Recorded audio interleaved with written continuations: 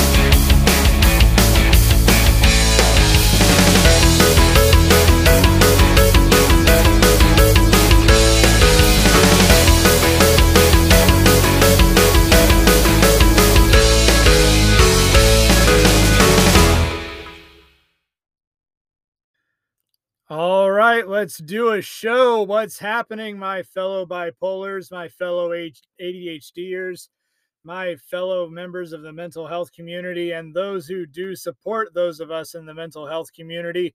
Welcome back to Jacob's Bipolar Adventures. I am indeed Jacob, and you are not.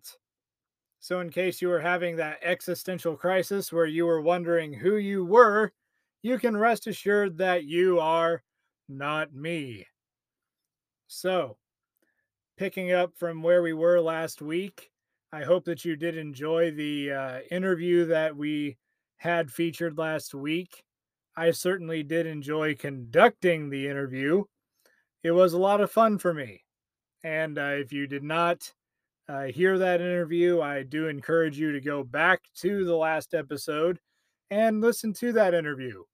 It was a lot of fun, and I think that it's something that you can glean a lot of good information from. Um, I think it's something that a lot of us can identify with. A lot of us have been there. A lot of us have done that. Maybe a lot of us are there. And in case you're just wondering, what's he even talking about? Well, that's why you need to go back and listen to that interview so that you can find out what it is that I'm talking about. So, how have you been doing? How's your week been? How's the wife? How's the not wife? How's the husband? How's the not husband? How are the kids? How are the not kids? How's that passion project going? Have you finished it? Have you started it? Are you in the middle of it? What's keeping you from finishing it? Have you even picked up a passion project? Are you in the midst of a hobby? What is your hobby?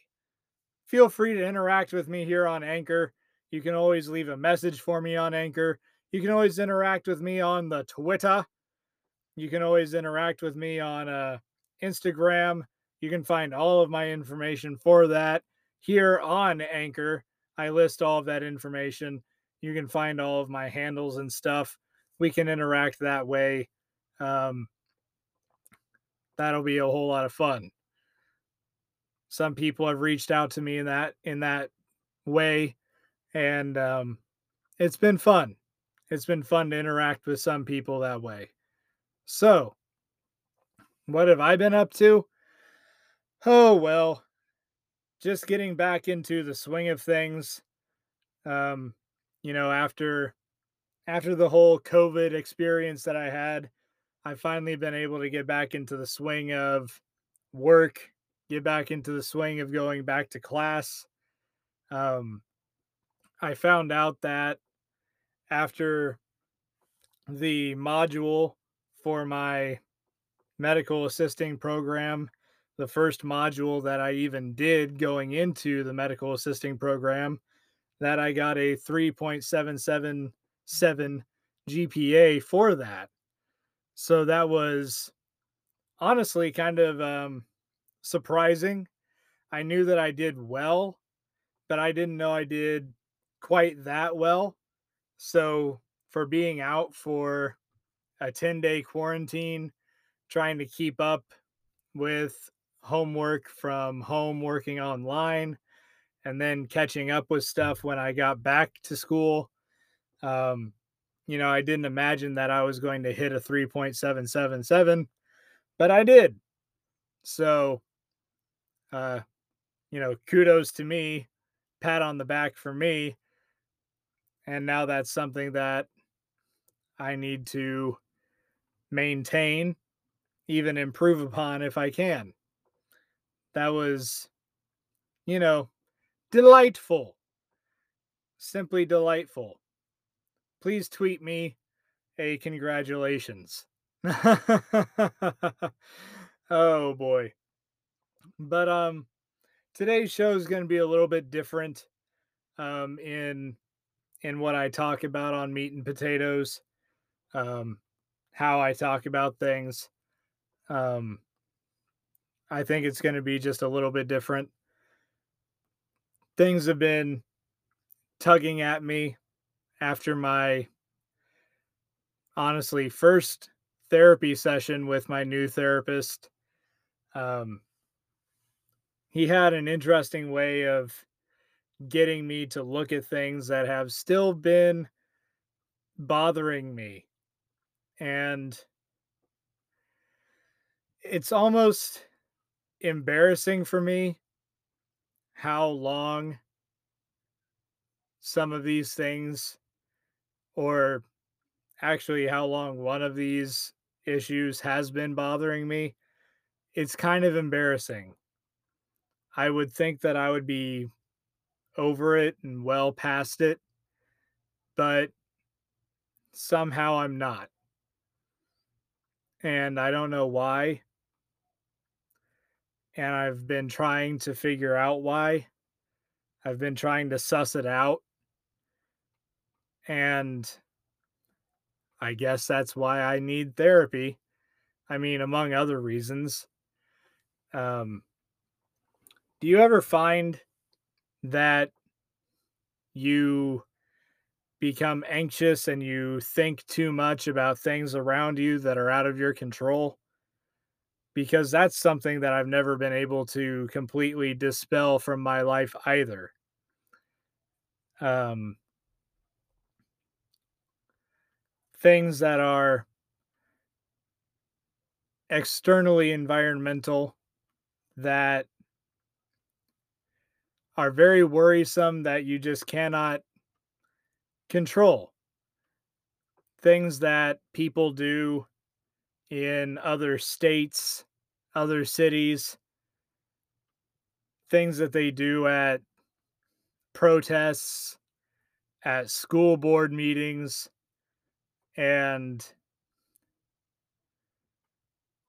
you can't control them. You can't possibly control them, but you worry about them anyway. You get really anxious about them anyway. And you get anxious about how they affect the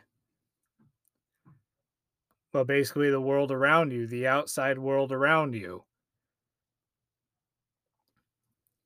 You worry about when there'll actually be an end in sight for, I don't know, the coronavirus. And you just allow yourself to get hung up on it. Maybe you don't. I don't know. But I suspect I'm not the only person with this sort of phenomenon going on in their mind. I can't be the only person. But I have a very hard time controlling how much I think about it, how much I think about these things. It might be because I listen to the news about these things too much. But then I think, how much is too much paying attention to the news? Shouldn't you pay attention to the news a lot? How much really is too much? I honestly don't know where that line really exists. I consume an awful lot of news media in the form of podcasts, really. I don't really watch network news all that often, really at all. I only pay attention to, um, honestly, I subscribe to the Young Turks network, and I get most of my news through the Young Turks.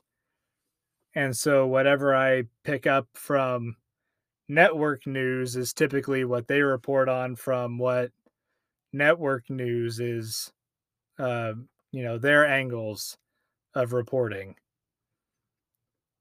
if that makes any sense. Um, the Young Turks is more of an opinion-based news in the, opinion-based independent news source media, and unabashedly so, but they will talk about the angles from which network news is reporting things, and the reasons why network news is covering certain things from certain angles. And of course, I worry about the people who were affected by the recent Hurricane Ida. It makes healthcare all that more confounding in the South, in the states that were honestly not doing so hot with COVID. I mean, it's not like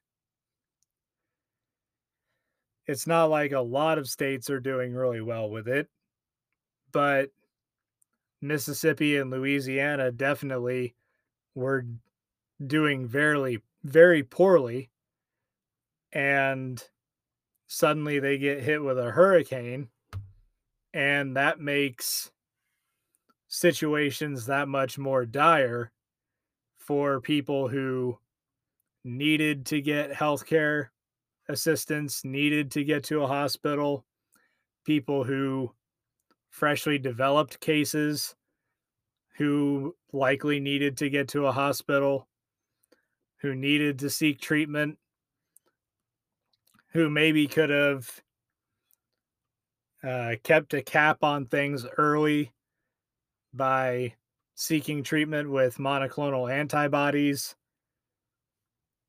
And it makes access to getting a vaccine that much more difficult too, because suddenly you have large swaths of communities without power and without transportation.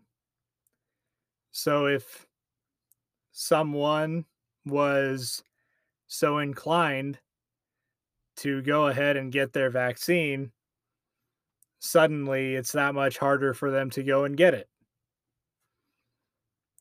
And that makes me worry for them. I don't know how it couldn't. So I worry about these things, and it's difficult to process. It's difficult to keep myself from thinking about them. But what can I do? I'm just one person, and I'm one person who has an awful lot going on in his life. And it's not like even if I went down to these areas that I could really do much, that the National Guard and the Red Cross and organizations thereof are not already doing. You just have to hope for the best. You know that relief is getting to them. You just know that it can't be fast enough. So these are things that I struggle with. And I'll talk about more of these things in greater depth later on. And of course, I would be remiss not to mention that this episode. I'm recording this on September the 12th. Yesterday was the 20th anniversary of September the 11th, which of course we all know. Another day on the calendar after Pearl Harbor Day that will always live in infamy, and a day for which there really are no words. I mentioned in a previous podcast that I had watched, a docu-series on Netflix about 9/11 and about everything that unfolded afterwards with the war in Afghanistan and later on with the war in Iraq, catching all the way up to basically the point where we had finally withdrawn troops from Afghanistan. And um, it even covered the history of Afghanistan during the Cold War, the development and the rise of Al Qaeda, and all of that sort of thing. Turning Point is what it's called. 9/11 Turning Point. You can watch it on Netflix. Really good documentary series. But in the news media coverage that day of 9/11, when broadcasters were following the events, were following of course, the planes hitting the towers, and then, of course, the cataclysmic collapse of of the towers. The remarks that they had were essentially that there are no words, that they had no words for what was happening. And that rings true today. That rings true today. That there are no words. You can say, I can say that it's a day that lives in infamy, but that's just one thing, right? That's just one way of putting it, but there really are no words for what happened. And there's still no way of making it right, making it feel better for the families who lost loved ones, for those who lost friends. It's there are no words. There's not really a way to console those people. And I've told the story before, but I'll never forget walking around the 9/11 memorial and seeing the cascading waterfalls where the towers once were, seeing the overwhelming amount of names that were listed around, and just breaking down and crying because you feel the immense loss. It's beautiful. The entire memorial is absolutely beautiful, but you do feel the holes and you do feel the loss. even though you may not have any relations to any of the people there. You may just be a visitor from the Midwest and you don't know anybody listed in those names. You still feel the holes and you feel the immense loss. And you know that you're standing in a place where there used to be two massive towers. And you know that you're standing in a place where there used to be so much rubble, so much twisted metal that took years to clear out and excavate and clean up. You know you're standing in a place where for years there were two beacons of light that replaced two towers. And I just broke down and I cried. And I cried and I couldn't stop crying. And I just had to, sit on one of the benches under a tree, and I just had to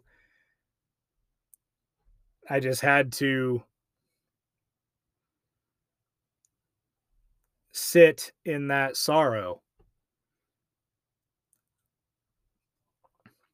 I just had to try to process that sorrow for a moment. And I don't think that I processed the sorrow. There just comes a point where you can't cry anymore because you stop producing tears after a point. You just stop producing the tears.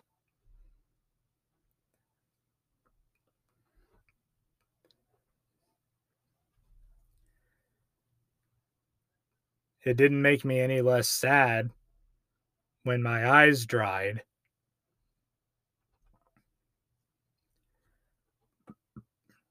But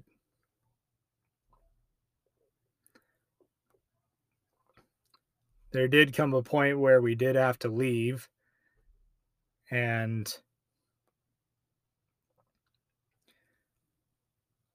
I had to leave the place where I was sitting, and the place where I had wept so much. And I thought that if I cried so much for people I didn't know and for the staggering loss that I had only witnessed on television when I was 11 years old, how much more profound, how much worse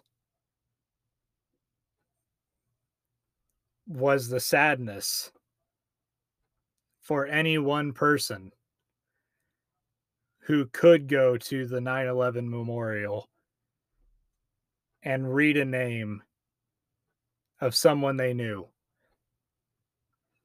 of someone they had lost, and how much greater the tears were, how much longer they would stay at that park bench under a tree, how much more they would mourn their sorrow, their sadness, it would be much more than mine was. It would be so much more.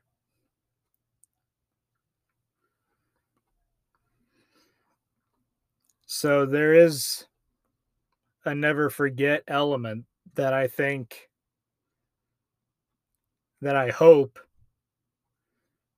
other generations, younger generations than mine, who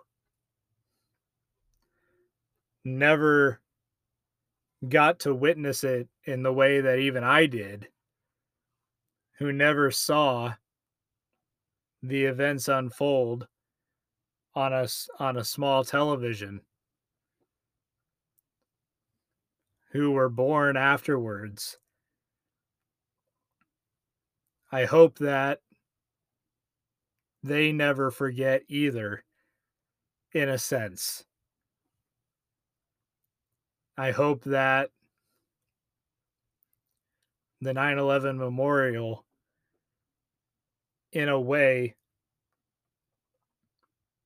helps them feel what I had felt, helps them feel the loss, the holes and the loss that I had felt on that day. Because honestly, I think I think all of us should have a good cry about that. Not to say that, you know, not to say that anybody who doesn't is a bad person. That's not what I'm driving at. But there is that element where I just hope that that event and those lives don't become simply a date on a calendar, just just buried with the sands of time.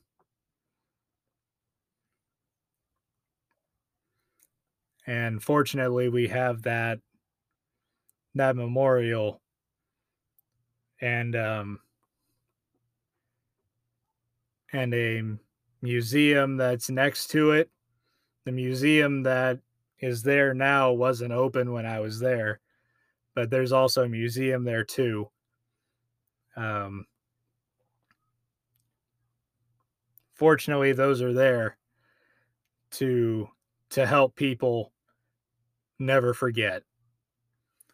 In the same way that the Oklahoma City bombings has a beautiful memorial and really uh, a really good museum to go with it, to which I have also been.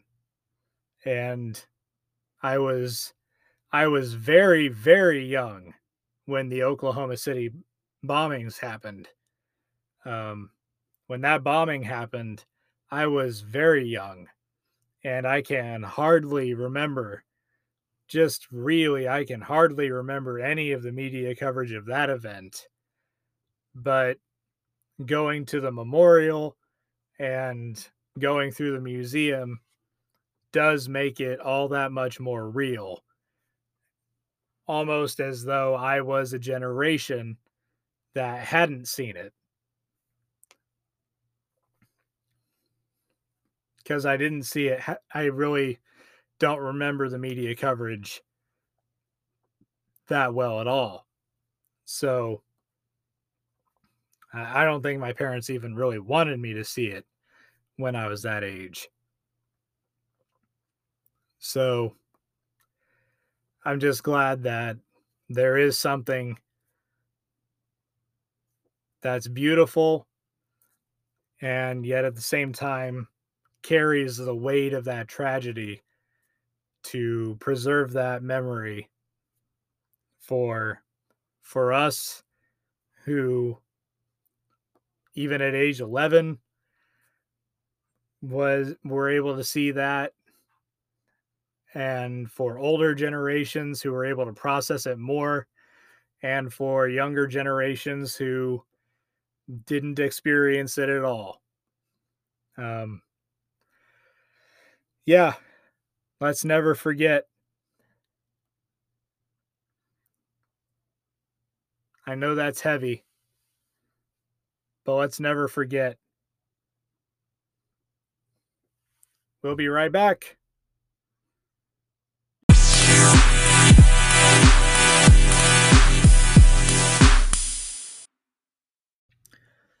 And we're back.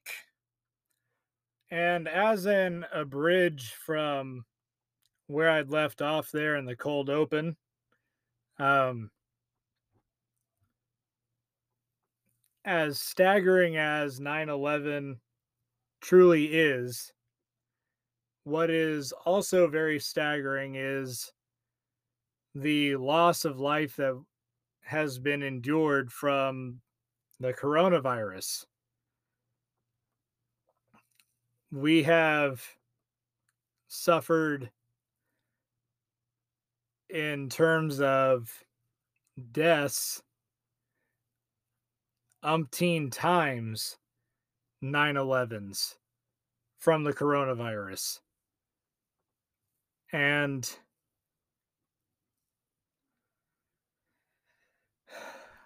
I'm I used to be at a point where I was very angry because it was so easy to be angry about the situation. It was so easy to be angry about anti-maskers, and it was so easy to be angry about anti-vaxxers. It was so easy. But I've gotten to a point where my anger has subsided and has, I don't know if evolved is the right term or if devolved is the right term, but one or the other, it has transitioned into definitely frustration. Frustration definitely exists. Frustration is definitely there, but also sadness. A lot of sadness. Sadness that there's been so much loss of life and people are still so ardent in their beliefs, their stances against masking and against getting a simple vaccination. It's very frustrating. It's very frustrating. It's to see hospitals filled up and saturated with COVID cases, with ICUs full of COVID cases, with people who, once they're intubated, that's that's that's very well the end of the line. Once they're intubated, that's very much it. To see ICUs full of that, and as someone who is currently in school to become a medical assistant, and to know that this is testing and pushing so many people in the medical field to their limits, it sometimes makes me question if this was the right time.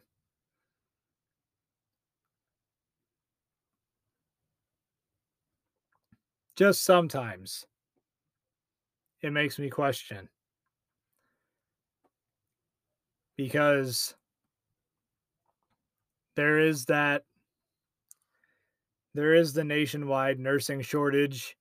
There's even a nationwide shortage of medical assistants. People are getting burnt out, and in a lot of cases it's because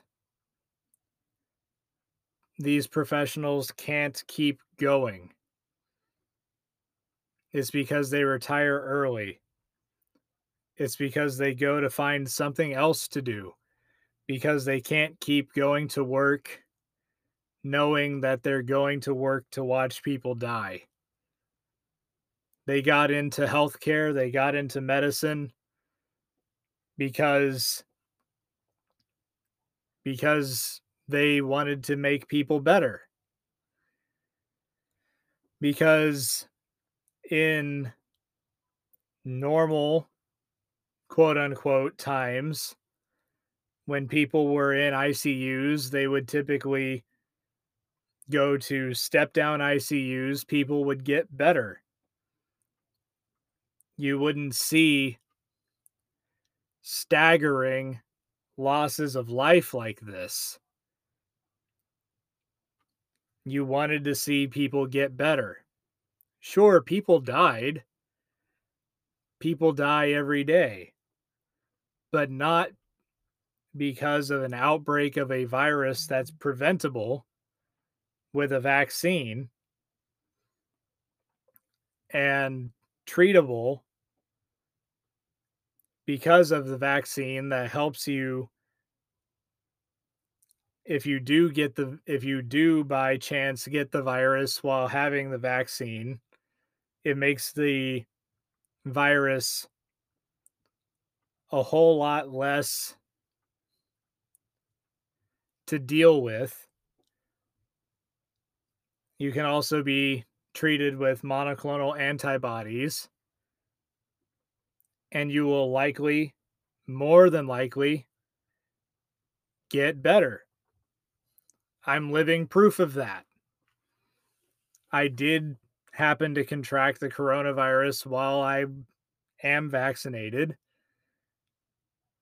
but my symptoms were not in any way really severe at all. I did get treated with monoclonal antibodies, and I felt better within 7 days. All I had were mild cold symptoms, and it wasn't even the worst cold that I ever had. I've had worse colds. I had a worse cold when I was working in a school doing community outreach for the YMCA. And everybody in the staff working at that school, basically all the teachers, all of the administrative staff, and all of us at the YMCA staff who were working there, all of us got that cold. It was awful. It was a really, really bad cold. It took me a week and a half to get over it. It took my voice away for like a few days. It was it was such a nasty cold. It was maybe it was a because a lot of colds do come in a form of a coronavirus, but they are not so highly transmittable like this one is, and they are not nearly so deadly like this one is. And typically you get over them. Some of them come in the form of a rhinovirus, whether it was whether it was a little coronavirus or whether it was a um, rhinovirus. I don't know, but it was pretty nasty. But after a week and a half, I got over it. But this coronavirus is obviously much different in the way that it actually does kill people, in the way that it actually does really mess with you. It has shown that it does have long haul effects. That after you get over it, there are people who do have long haul coronavirus symptoms, and they don't know if they're ever going to go away.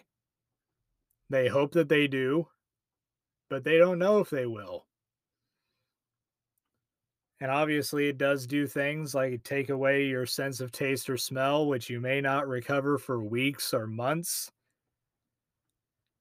And it can put you in the hospital. A common cold does not put you in the hospital. Some people will go to the ER thinking that their common cold is the flu and find out that it wasn't. Sometimes they'll find out that their cold was actually a case of strep throat, but even strep throat doesn't wind you up in the hospital.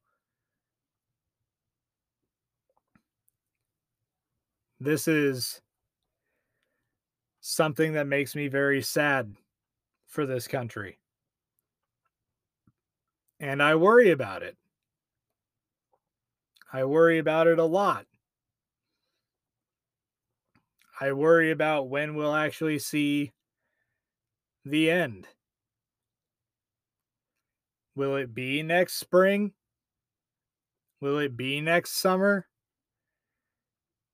Will it be next fall? When are we even going to see the peak of current infections? These are questions that I obviously can't answer. According to Dr. Fauci, we might see the end maybe next spring. But right now, we're at a point where it's 10 times the pandemic load to be able to say we're at the end. 10 times the caseload to be able to say that we're at the end. That's 10 times too much. That's, not even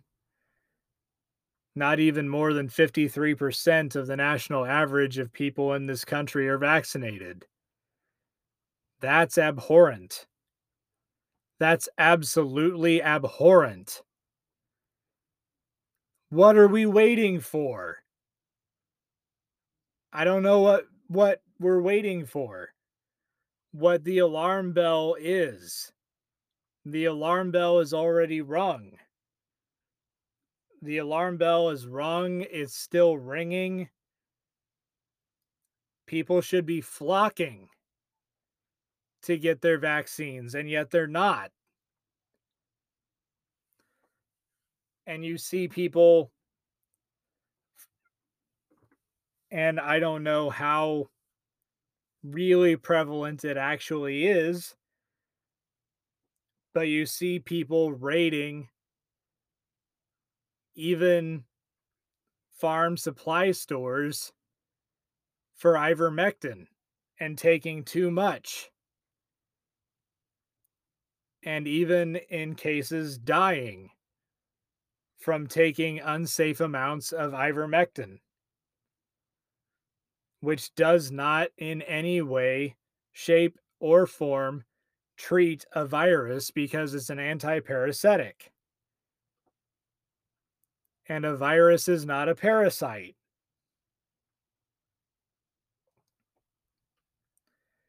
Why would you trust a medication that is not meant for a virus over a vaccine that is meant to prevent a virus?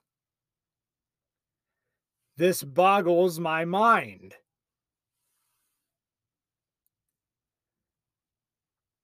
And I worry about it. It makes me anxious.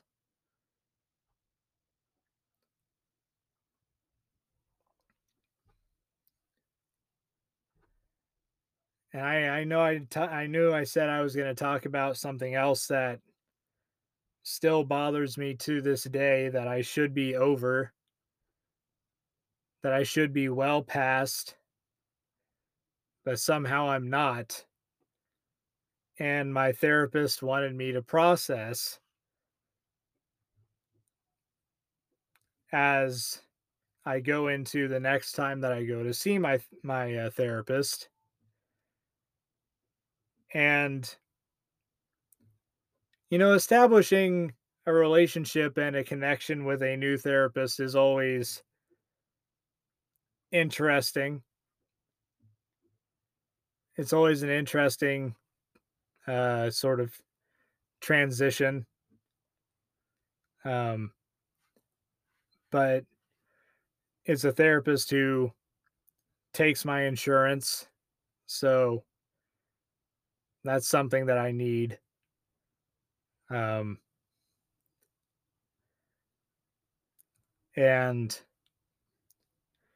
one of the things I discussed is that while there's the turmoil in my head, worrying about all these external environmental things that are going on in the news, a lot of which are about coronavirus, um, some of which are not, but a lot of which are. Um, there's also a part of me that still is having a very difficult time moving on from my longest relationship, my relationship that I had starting when I was in college, starting my food and nutrition, health and wellness degree in 2012, and ended roughly around 2000, just before 2020ish. It was a very long relationship. To remember exactly when it ended is honestly kind of hard for me to do, because when it ended, I had a level 3 concussion, and she left me in the middle of my recovering from it. And remembering dates from that time is still really hard for me. I can I can hardly trace it. It's still really hard. And maybe that's part of why it's hard for me to move past it. And things didn't end on great terms. I don't think it's really possible for a relationship that lasts that long to end on good terms. Maybe it is for some people, but in our case, it just didn't. And I'm I mentioned that I miss the person who I knew, because just like I'm not the same person who I was then, you know, I've aged a couple years, I've changed with the years, I've learned from mistakes from that relationship. She wouldn't be the same person either. And I don't know if I would really entirely know or recognize the person that she would be now. Maybe I would. Maybe I would. Maybe it wouldn't be all that different. Maybe it wouldn't really be all that different. But maybe it would be. I can't say. But these are the things that I kind of think about sometimes. And it's hard for me to process it because I never got to process it the right way. And my therapist said to me that the problem is that, well, and I mentioned that I'm haunted by the memory. I'm haunted by those memories. And he mentioned that the reason why you're haunted is because you're looking at the memory as a bookcase. You should be able to take a memory from a bookshelf, look at it for what it is, and then put it back on the bookshelf. But you can't, because your memory is the entire bookcase. And you're looking at the entire bookcase the entire time. And you're obsessing over the bookcase. Your memory needs to be the bookshelf, or your memory needs to be something that you can just put onto the bookshelf, examine it for what it is, and put it back.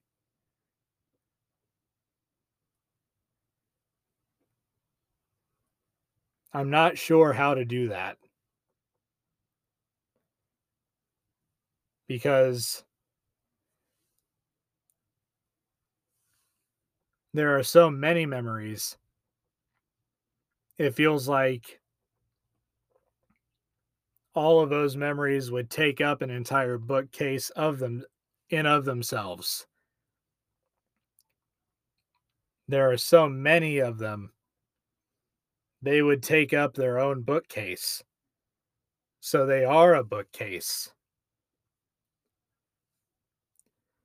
I can't just examine one memory or compact everything into one memory and examine it and put it back. There's an entire volume of works. They take up an awful lot of space. How do I condense that?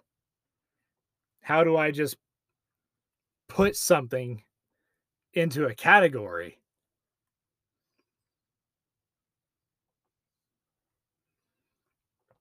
I've lived, I've had relationships since that point,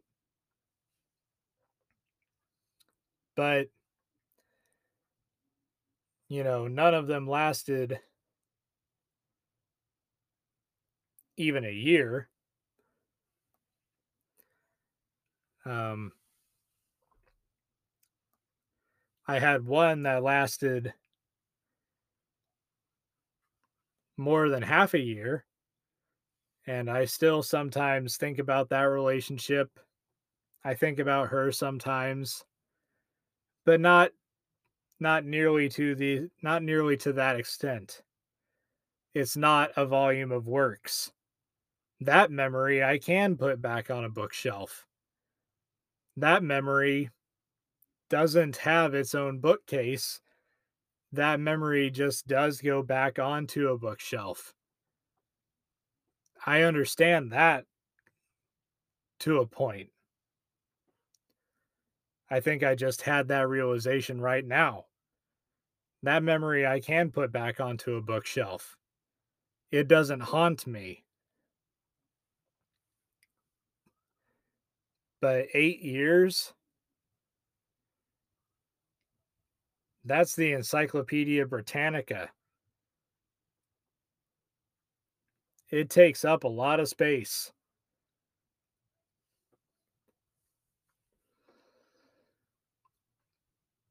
Do you ever completely move on from something like that? Can anyone? And if you do, how? And I guess this is the rabbit hole that I'm going to start going down with my therapist because I don't know how to do that.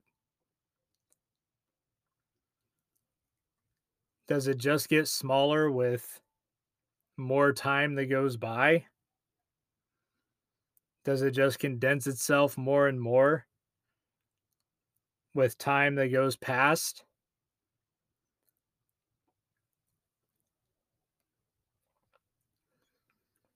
And right now,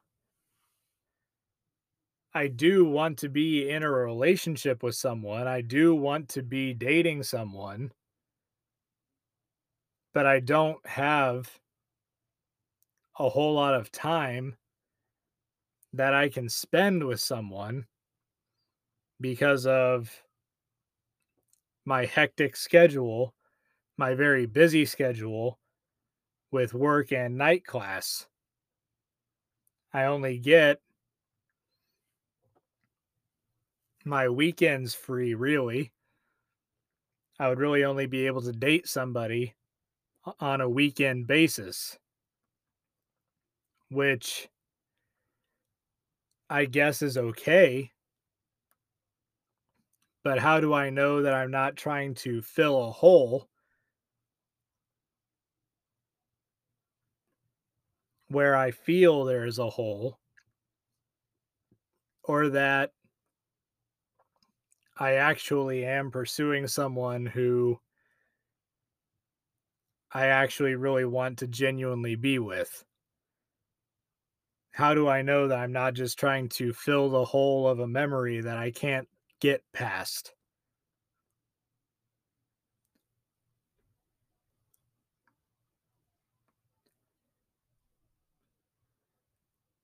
I'm not entirely sure. My feelings are really mixed.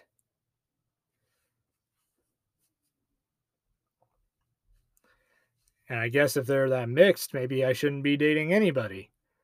But if I don't date anybody, then how will I know what my feelings are?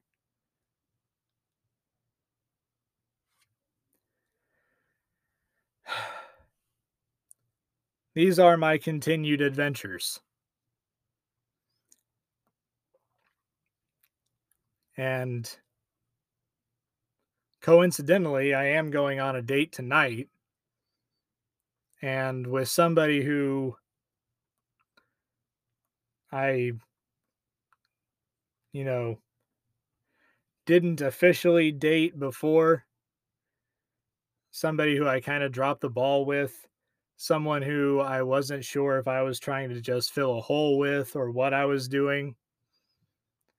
But we're going on a date tonight, and I guess I'll see where that goes. I guess I'll see where that goes. My adventures are confusing, but I have to be forward and frank with this person and say, I don't have all the time in the world to spend with you. I can't really do things during the week because my time is so limited. I mean, I'm at school almost until 2200 hours at night. And then I get home and I have to sleep and I have to go to work the next morning and wash, rinse, and repeat. And if that's not really acceptable, then there's no point in really moving forwards.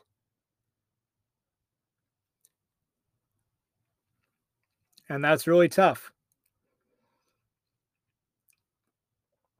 So it makes you wonder if the date's even really worth having. But you never really know until you have it. So I guess that's why I'm doing it.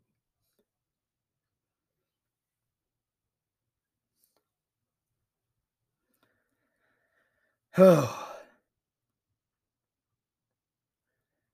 dear me. The adventures continue. The adventures always continue.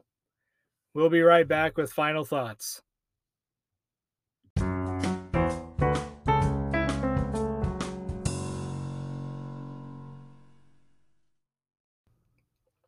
And welcome to Final Thoughts.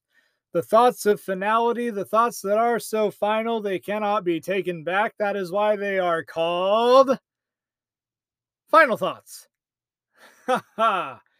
So, on one thing I want to do is I want to plug another podcast. Um, the last episode of this podcast was honestly uh, so so moving and was just a very powerful episode. And I want to plug the podcast. It's called the Anal Podcast. A.N.A.L. A New American Legacy. You can find it on Spotify. You can find it on Anchor. You can find it on really anywhere where you get your podcasts. You can find it on Pocket Casts. You can find it on Apple Podcasts. You can find it on Google Podcasts. I really encourage you to go and look it up. The last episode was just very moving, very powerful. Um,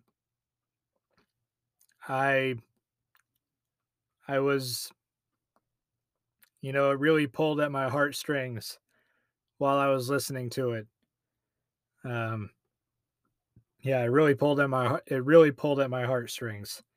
So I very much encourage you to look that up. Um, the Anal Podcast, A New American Legacy. Just search for that. You will not regret it.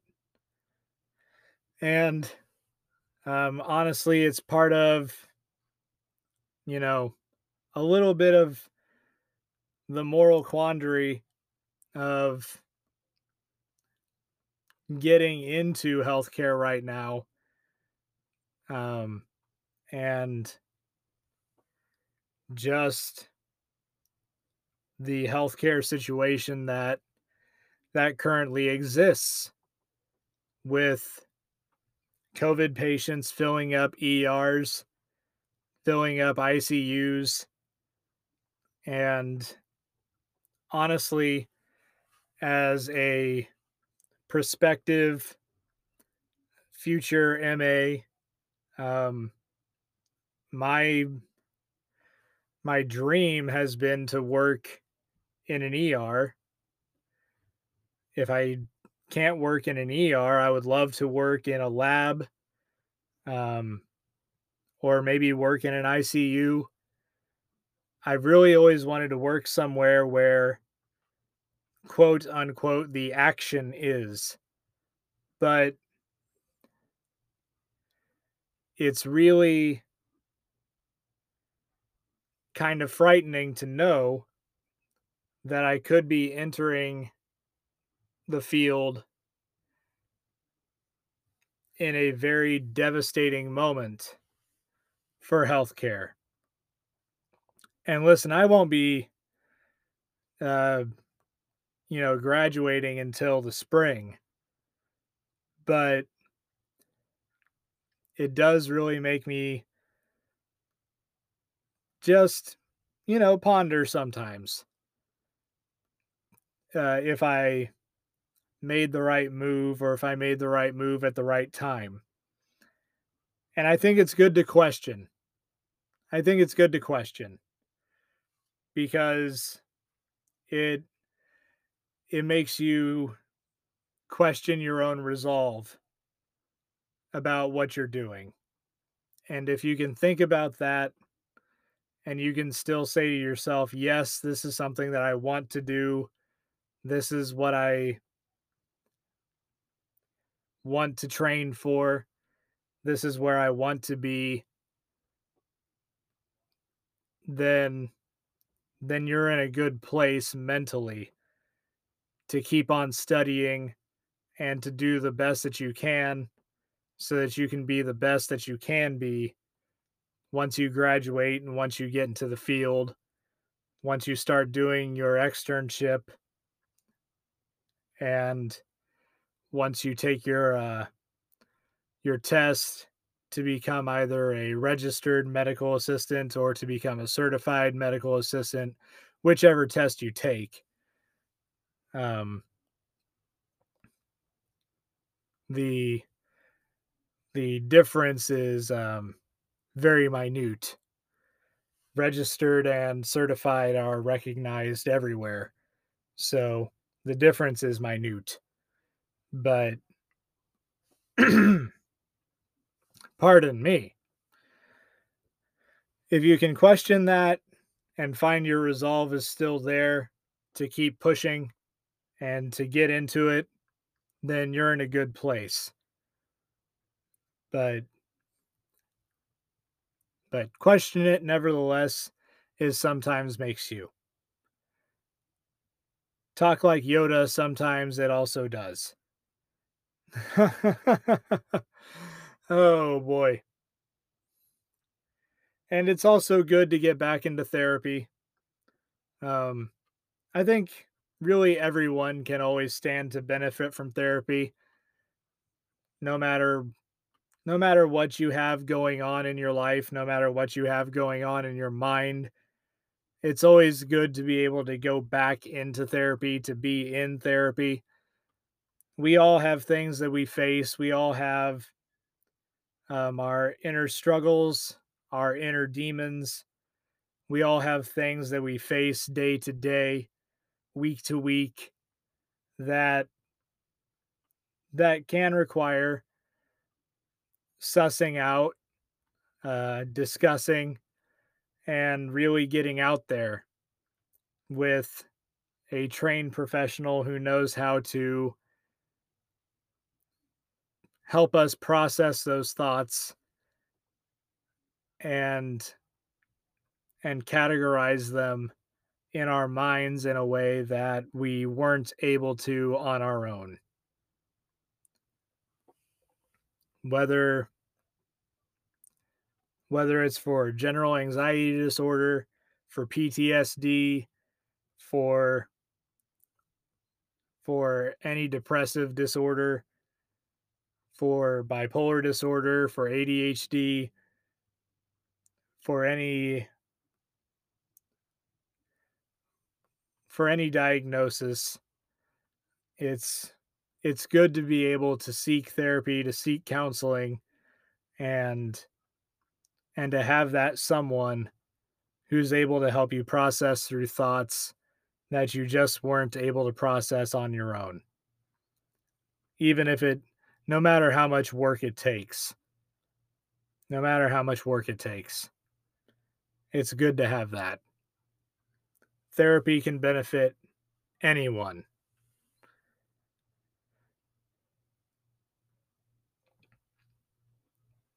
Therapy can benefit anyone.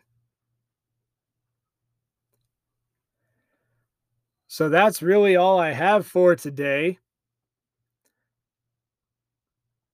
I'm thinking about possibly switching platforms from Anchor to a different platform. I'm not totally sure yet, but we'll see what happens with that. Oh yeah, I've never explained why I end things with Katakai. Katakai, as God made her. I've never really explained that. It's actually a tribute, a little tip of the hat to Conan O'Brien Needs a Friend.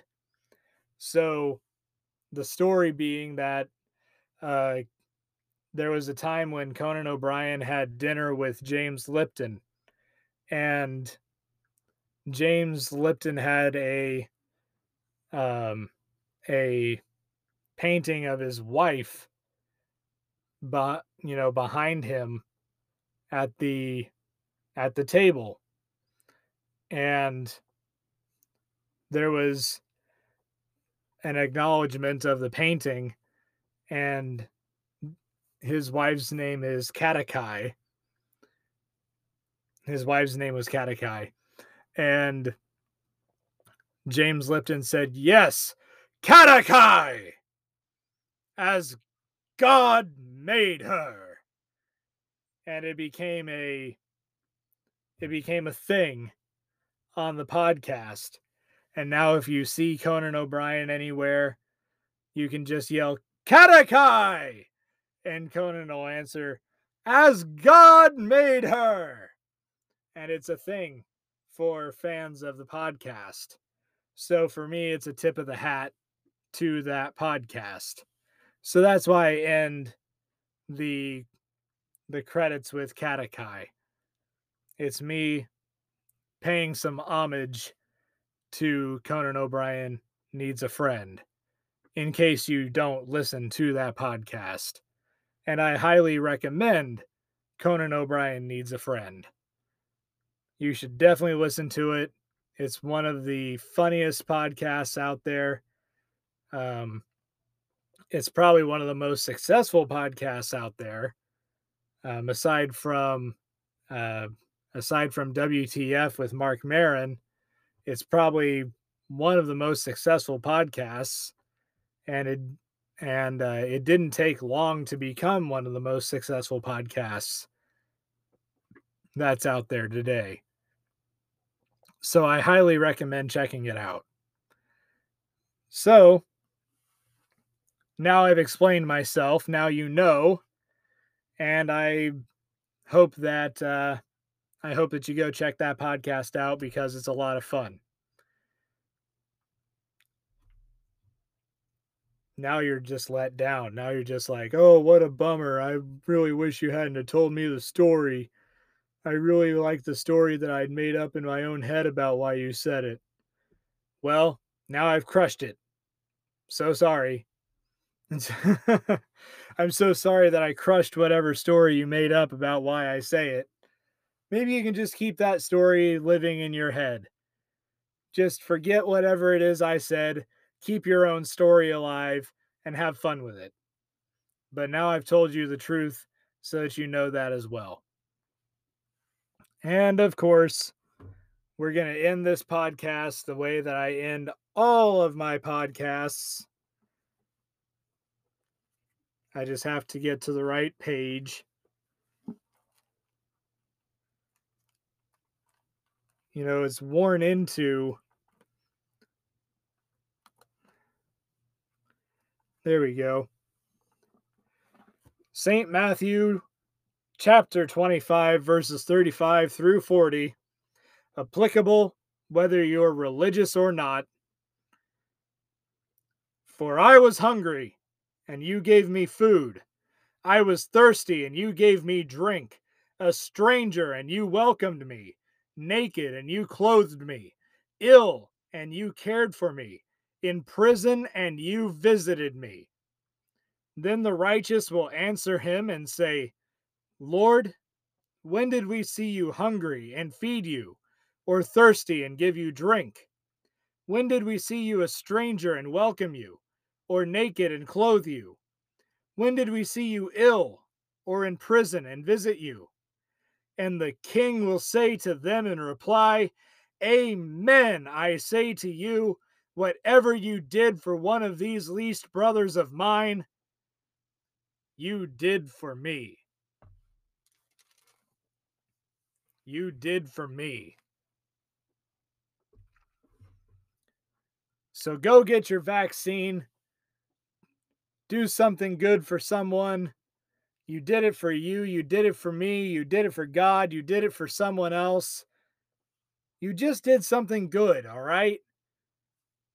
What more do you need? What more do you need? What more motivation do you need to do something good for someone? I don't know. But I think that that's a powerful, collection of verses right there, 35 through 40. I think that's powerful. Ill and you cared for me, naked you clothed me, thirsty, you gave me something to drink. You see that guy on the side of the road with a sign asking for any help, God bless. Give him a sandwich. Run by a McDonald's or something and give him something. Give him something to drink. Run by a gas station, get a couple Gatorades and get a to-go sandwich or something. Get it to him. Do something good for someone. And get your vaccine. I may be preaching to a choir, but you know what? I don't care. Get your vaccine. Because you did it for you and you did it for everybody else. And that's a powerful thing. And wear your mask. And wash your hands.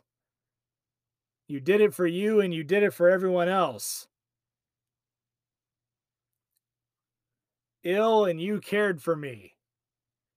Ill and you cared for me. Get your vaccine. And talk to others about it. Stop talking about, well, they're a lost cause. I stopped talking to them about the vaccine. They're a lost cause. Keep talking to them about it.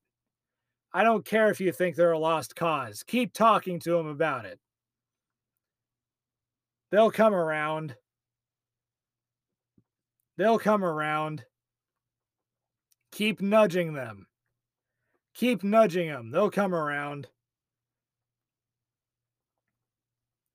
This has been episode 14, and I'm signing off. Good night!